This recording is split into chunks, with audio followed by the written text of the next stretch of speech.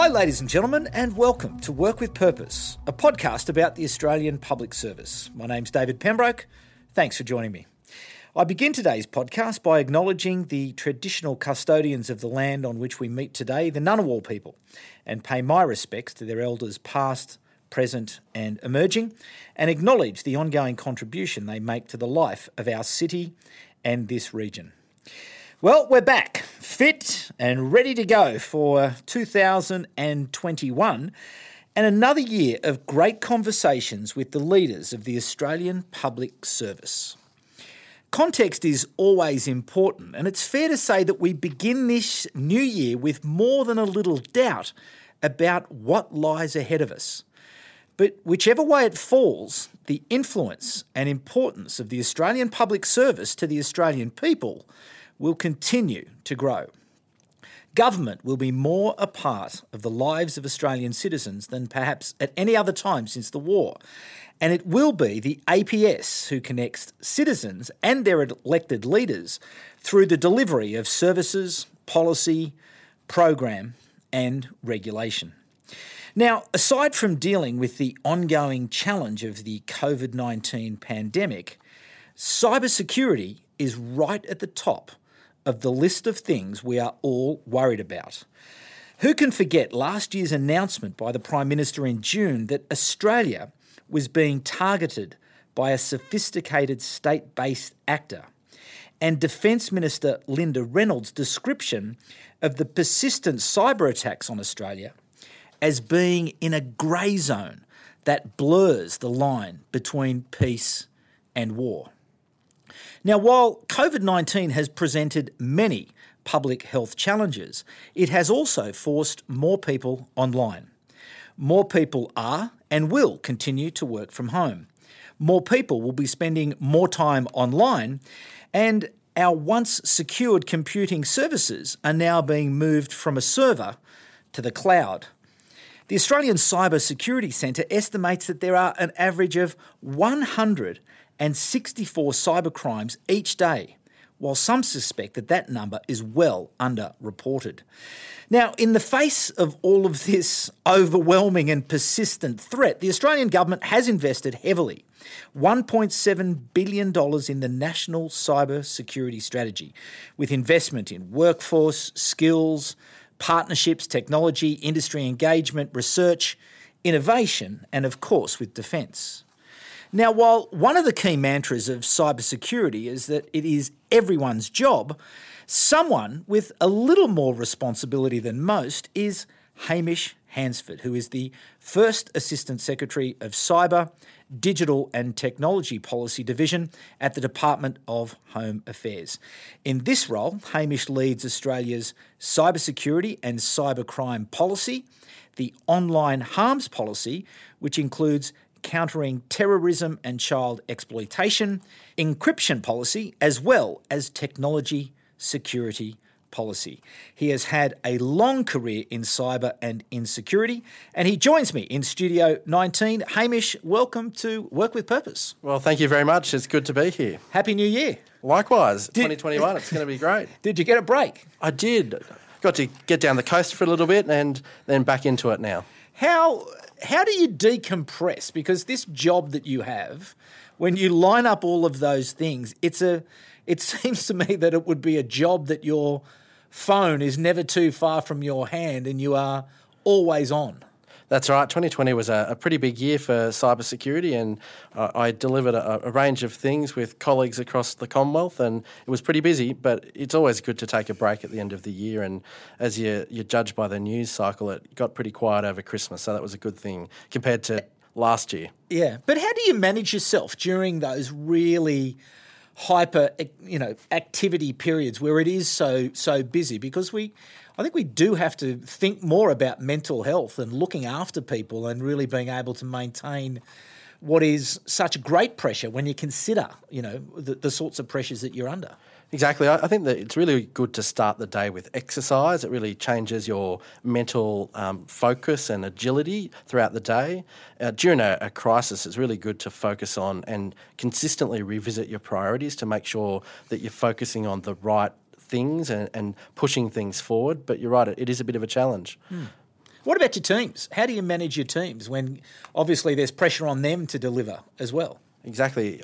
Really looking at mental health, encouraging, motivating, making sure that people are really okay in the workplace. And where you do see fatigue, you have to make a conscious choice to rest people despite the priorities that might exist. And really looking out for each other and working as a team, I think, is the best way to go. And COVID-19 demonstrated that in abundance. We tried to do new things, working on things from shutting down the Australian border for the first time right through to trying to prevent PPE from leaving the country. So we did really new things and touching base more often, particularly those working from home. One of the ways we tried to touch base was have a really quick meeting every day via video conference or teleconference just to make sure that everyone was working on the highest priority issues. We were connected and making sure that everyone was okay. So how did you go with working from home? Did you work from home? I did. I did bits of working from home, and it was challenging trying to manage a 2-year-old and a 10-year-old, both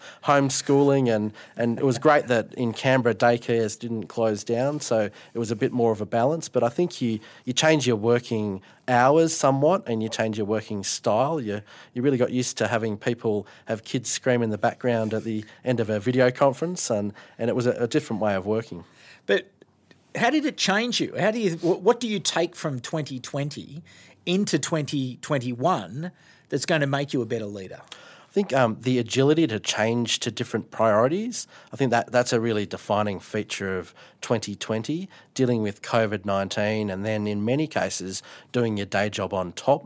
I think that really, you've got to be really agile and really consistently looking at the environment and situational awareness, watching National Cabinet press conferences after the Prime Minister stood up after National Cabinet, making sure you're in touch with people. I think consistently communications is a pretty big theme of 2020, and you mentioned at the beginning we all went online, and that's changed the way that we've worked with international partners, with industry, and how we work every day with colleagues across the Commonwealth. Now, in the introduction, I described, what you do in terms of your responsibilities, but can you explain to us perhaps in plain English just exactly what your responsibility is? Sure. In the role that you have? So I've got cybersecurity policy for Australia, looking at how do you build a much more cyber secure economy, and increasingly we're working on the flip side of departments like the Department of Industry or the Treasury, who are building the economic future of Australia and a more digital Australia, including Prime Minister and Cabinet. And we're looking at the flip side of how do you make a secure digital economy into the future, and how do you try and make Australia, with so many people more online and so many businesses online and engaging with the rest of the world, it's great to have such prosperity online, but dealing with the flip side on cybersecurity. I also look at the online content, so the criminal acts that are occurring online. How do you look to prevent that? And the Prime Minister has consistently said the rules in the physical world should apply in the online world. And so when you think that through, it's really about an international coalition of how do you build online laws and rules, and that is a global challenge and one that's of particular relevance in our space with America, and how do you work with the United States government to change the rules online. And then finally, technology security. How do you create great domestic technology, lots of software developers in Australia, lots of critical technology that Australia is leading edge in terms of global competition. How do you build security into our technology, either from a research perspective or from commercialisation? So it sounds like we are perpetually under siege. Now, those of us who are not in the business, so to speak, probably don't see as much as we are. But is it as bad as those numbers suggested in the introduction? That's right. One cybercrime report every 10 minutes to the ACSC, and I really think that's a good insight into the volume of crime that's occurring online. And cybercrime, you only need to look at your emails and the malicious links that you get from cyber criminals to realise that particularly during COVID-19, when there's so many people online, it's a really easy way for criminals to earn money and target Australians. But it just seems to me to be such a big problem. So how well on top of it do you feel that Australia is? How well prepared, or how well are we doing in the war in the cybersecurity war?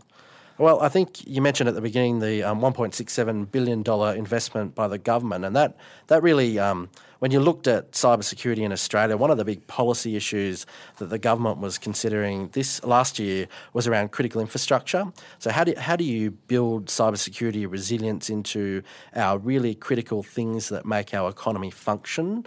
So the government's introduced legislation into the parliament to really focus on uplift of critical infrastructure security. And that should have assuming the parliament passes the legislation, a flow-down effect then onto all Australians to make sure that they have confidence in critical infrastructure. Lots of investment in industry support, either awareness raising or collaboration with industry to try and uplift cybersecurity. But you also mentioned, and you're right, that the missing ingredient is often you, the individual Australian, and trying to make sure that everyone is much more cyber literate, understanding what data you put online, what compromise that might lead you to then have in a future life, being very cautious about not trusting either content or links or cybersecurity known methodologies that people exploit online. So being much more cautious, I think, in engaging in an online world. Do you think we are becoming more cautious? Is behaviour changing? Are you seeing that behaviour change? I think naturally when you see the volume of particularly cyber crime in your inbox, I think people are becoming pretty suspicious and criminals are becoming increasingly sophisticated and pretty quickly use the COVID-19 experience to change a lot of their scams to have a COVID-19 theme and timed it really precisely with some of the announcements by governments around the world and including in Australia. So they're pretty entrepreneurial, and I think it's really difficult sometimes to work out the difference between a scam or something that has criminal intent and a legitimate advertisement from a company or a legitimate warning from a bank or a telecommunications company. Now, I'm interested to know, because you did reference that $1.6 billion package and the National Cybersecurity Strategy and all of those components that went into quite a complex package that was all put together. From a public servant's point of view, operating as you were remotely with all of the challenges of consultation and both with industry and overseas and everywhere else, just how hard was it to maintain, that work pattern and program to be able to ultimately deliver the strategy and the program? I think any whole of government effort is often quite difficult, but actually in a kind of a perverse way, having to move online meant you can do more meetings. You don't have to factor in travel time. You can get out and talk to industry representatives, and we had an industry advisory panel chaired by Andy Penn, who I know has come to IPA before and given a talk, and connecting with him virtually was much easier than trying to go to a different state. So perversely, I think we actually spoke to a lot more people across government and a lot more industry representatives, particularly with the critical infrastructure reforms, that we could talk to 3,000 people about the new reforms that the government asked us to deliver, and really lots of town halls that we hadn't done before online, and you see lots more engagement. People are often more willing to write questions than speak up in a large group. So I think in a kind of a perverse way, we had much more engagement than we perhaps would have otherwise. And into the future, you'll obviously retain a lot of this work practice that has been developed through 2020. I think that's right. You do miss something having face-to-face communications, but you can cover a lot more ground, and the amount of podcasts and webinars and town hall meetings we've done online mean we get a much more diverse view, and we can reach much more people at a fraction of the cost than travelling across Australia and indeed internationally. So it's fair to say you got a better outcome. I think that's right. I think we spoke to more people, so we had a richer evidence base for some of the reforms that we developed last year. Excellent.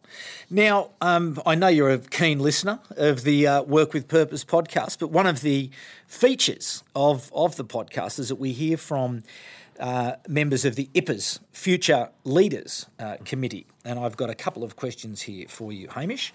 And the first of those comes from Jack Milne from the Attorney General's Department.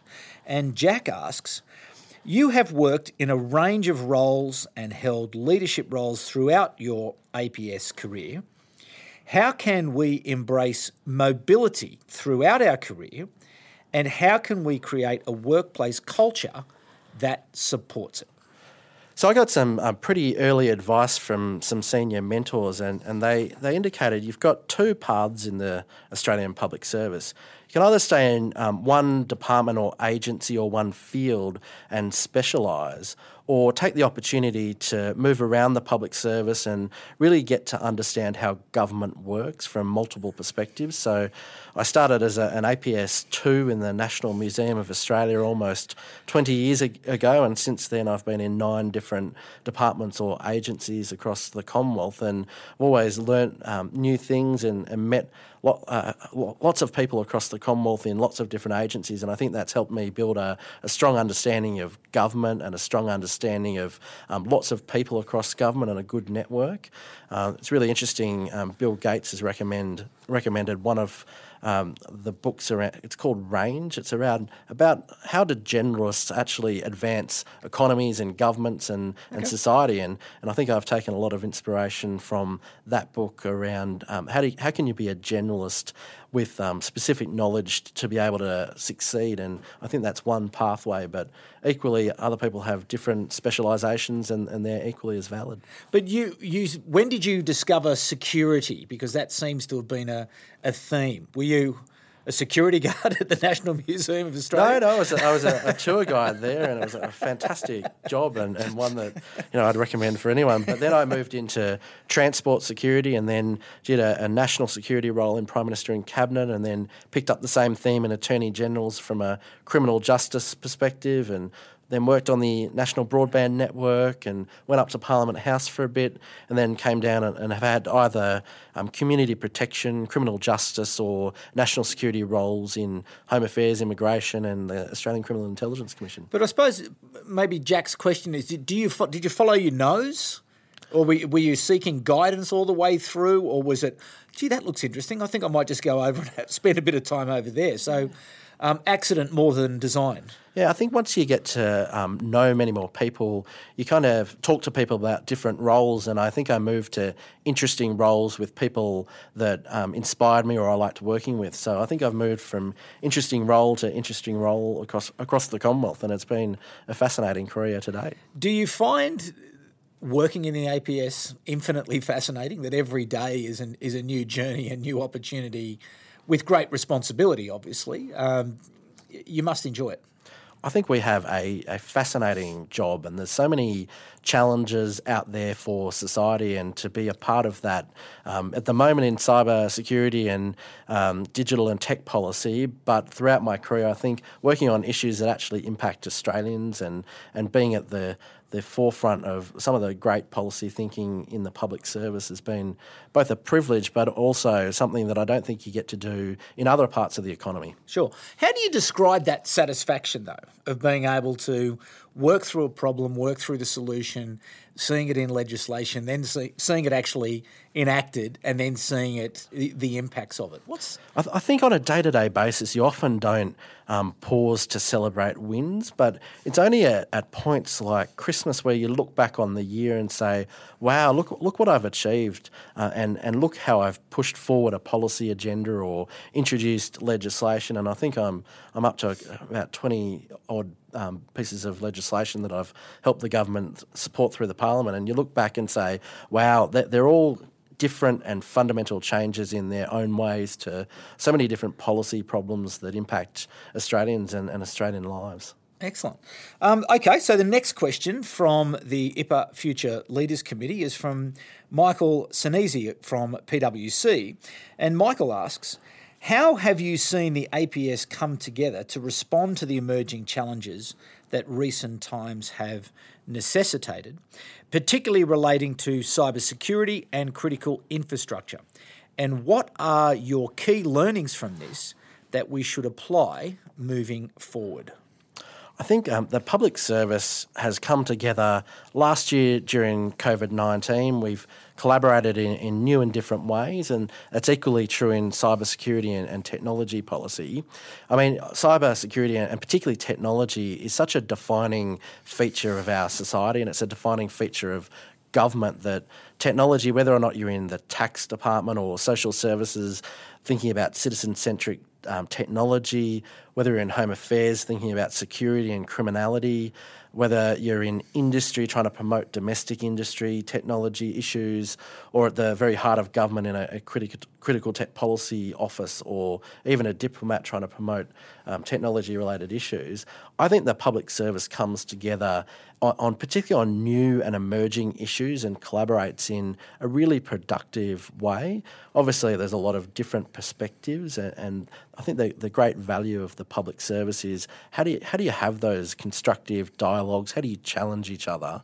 And in cybersecurity and technology, I think we do that every day of the year. And from my own perspective, I'm co-located with the operational part of cybersecurity, so with the Australian Cybersecurity Centre, and to have the policy and the operational people co-located, we feed off each other every day, and I think good policy is informed by great operations, and great operations are informed by good policy. So I think the collaboration's been fantastic and something that the public service does well and should do better into the future, and I think technology can be a great enabler of that.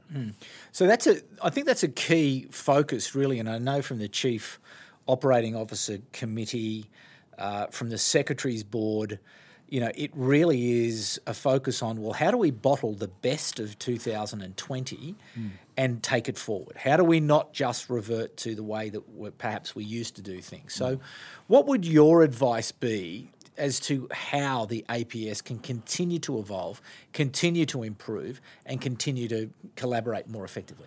I think we have to continue to break down agency barriers and think about problems. So just like we thought about the supplier of personal protective equipment to frontline officers or Australians during COVID-19, that was the issue. So how do we break down agency barriers and try and use the best of what each agency brings to collaborate on problems and issues? And I think that's the challenge that David Thodey set out in his review about agencies not operating in stovepipes. How do we try and break down those barriers and actually try and support the government and work across agencies, even when things aren't necessarily in our lane? How do you try and be a great steward of the public service? I think that's the great challenge that 2020 really defined us, and we should continue that into the future. How do you do that though when you are so busy? I work in many government departments, and what I do see is people who are flat to the boards and with their own jobs, with their own day jobs.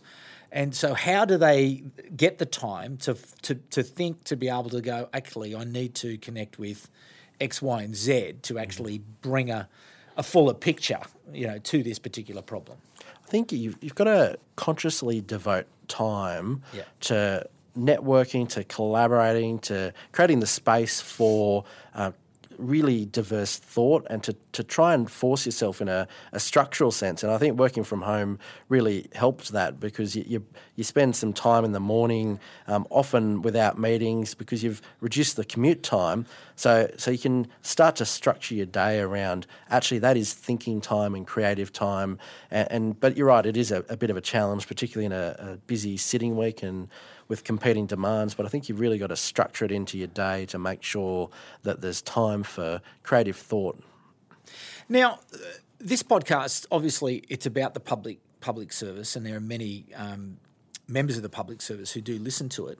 And with those threats that I outlined in the introduction, increasingly it would seem that sophisticated actors are targeting government departments, whether it's in technology or treasury, as you mentioned earlier, industry, agriculture. It could be anywhere, really. How well are we doing as a public service with our cybersecurity, and what advice do you have to public servants that they could perhaps embrace to ensure that the system of government is robust? I think the weakest link in cybersecurity is often an individual. So really being much more conscious about things that are connected to the internet. How do you start to build a culture of security and awareness from every single public servant, and so people have a deep understanding of how you engage online. The idea in the cybersecurity strategy of the centralisation of cybersecurity, potentially through cybersecurity hubs, I think is also an added way the public service will start to live the ideas in THODI around aggregation of response, particularly in terms of bringing together like-minded groups of people who have the much-needed cyber security skills that I know the public sector need and the private sector as well. So aggregation of response and then really working collaboratively with the Australian Cyber Security Centre, I think are all features of how the public service can better respond to cyber security challenges. So as we sit now at the beginning of 2021, can you look forward at all and anticipate what may come this year, or what can you give us as a bit of a insight to the challenges that are coming our way in cyber in 2021? I think predicting the future is often fraught, but 2021 and into the future will see cyber criminals be increasingly adept to efforts by law enforcement to frustrate their activities. They'll target vulnerable Australians who have been susceptible to scams. Malicious state-based actors will continue to conduct malicious cyber activity, and I think the global environment is one that has pretty significant global competition, and cybersecurity is almost at the forefront of one of those great challenges. And you mentioned the Prime Minister and the Defence Minister in June last year really set up the issue of the war in the grey zone and a whole range of issues that will really permeate our environment and really challenge Australians in really different ways. So a single bit of advice to people from here on? Change your password. Regularly? Regularly. Yeah. Really? Yeah. How often should you change your password? Well, I think the first thing is to make it a unique password, so not password or something that could be found by a criminal to be easily cracked, but change it regularly and don't have a single password for every single account that you have, email or bank or whatever it might be. Okay. All right. Variety is the spice of life, I guess. Very good. Well, I'll get onto that. Hamish, best of luck. You have a very busy job. You have an important job. Stay well. Stay healthy. What do you do? Well, you mentioned before you like exercising in the morning. What's your poison? Well, I went for a bike ride around the lake this morning, and yesterday was a bit of a jog. So between those two, it keeps me busy, and I guess lifting up a 2-year-old also does those arm muscles, doesn't it? Well done. Okay, well, thank you for your service and thanks for your contribution and thanks for making time to come to Work with Purpose. No problem. Thanks so much. Work with Purpose is part of the GovComms podcast network. And if I may allow myself a moment, the GovComms podcast, which examines everything related to effective communication in government, which is our other podcast, was yesterday rated by a leading Canadian consultancy as one of the top 21 global internal communication podcasts for the second year in a row. And we are indeed in very good company with some outstanding podcasts. So thanks for the recognition and a big thanks to the team and the guests who make that program so special. Now, the GovComms Institute, which was formed off the back of the outrageously successful GovComms Festival, is now up and running and featuring some of the 170 hours of content that was produced by 170 speakers from 20 countries. And a big thanks again to IPA for their support of that event. For Work with Purpose, Hamish is the first cab off the rank for 2021, but the team here at IPA are working hard to put together some of the great personalities from across the public service in coming weeks. If you do see the social media promotion, a like or a share never goes astray, and a review, how we like reviews. So if you do have time, that would be great. So thanks again to IPA for your ongoing support for Work with Purpose and also to the Australian Public Service Commission. Thanks also to the team at Content Group, who are now back at work and helping out our many government clients create more and more content to explain policies, programs, services and regulations. The acceleration of people spending more time online as a result of COVID-19 has certainly upped the ante. But make sure that when you consume that content, you do so responsibly. So that's it for the first Work with Purpose of 2021. We'll be back at the same time in a fortnight, but for the moment, it's bye for now. Work with Purpose is a production of Content Group in partnership with the Institute of Public Administration Australia and with the support of the Australian Public Service Commission.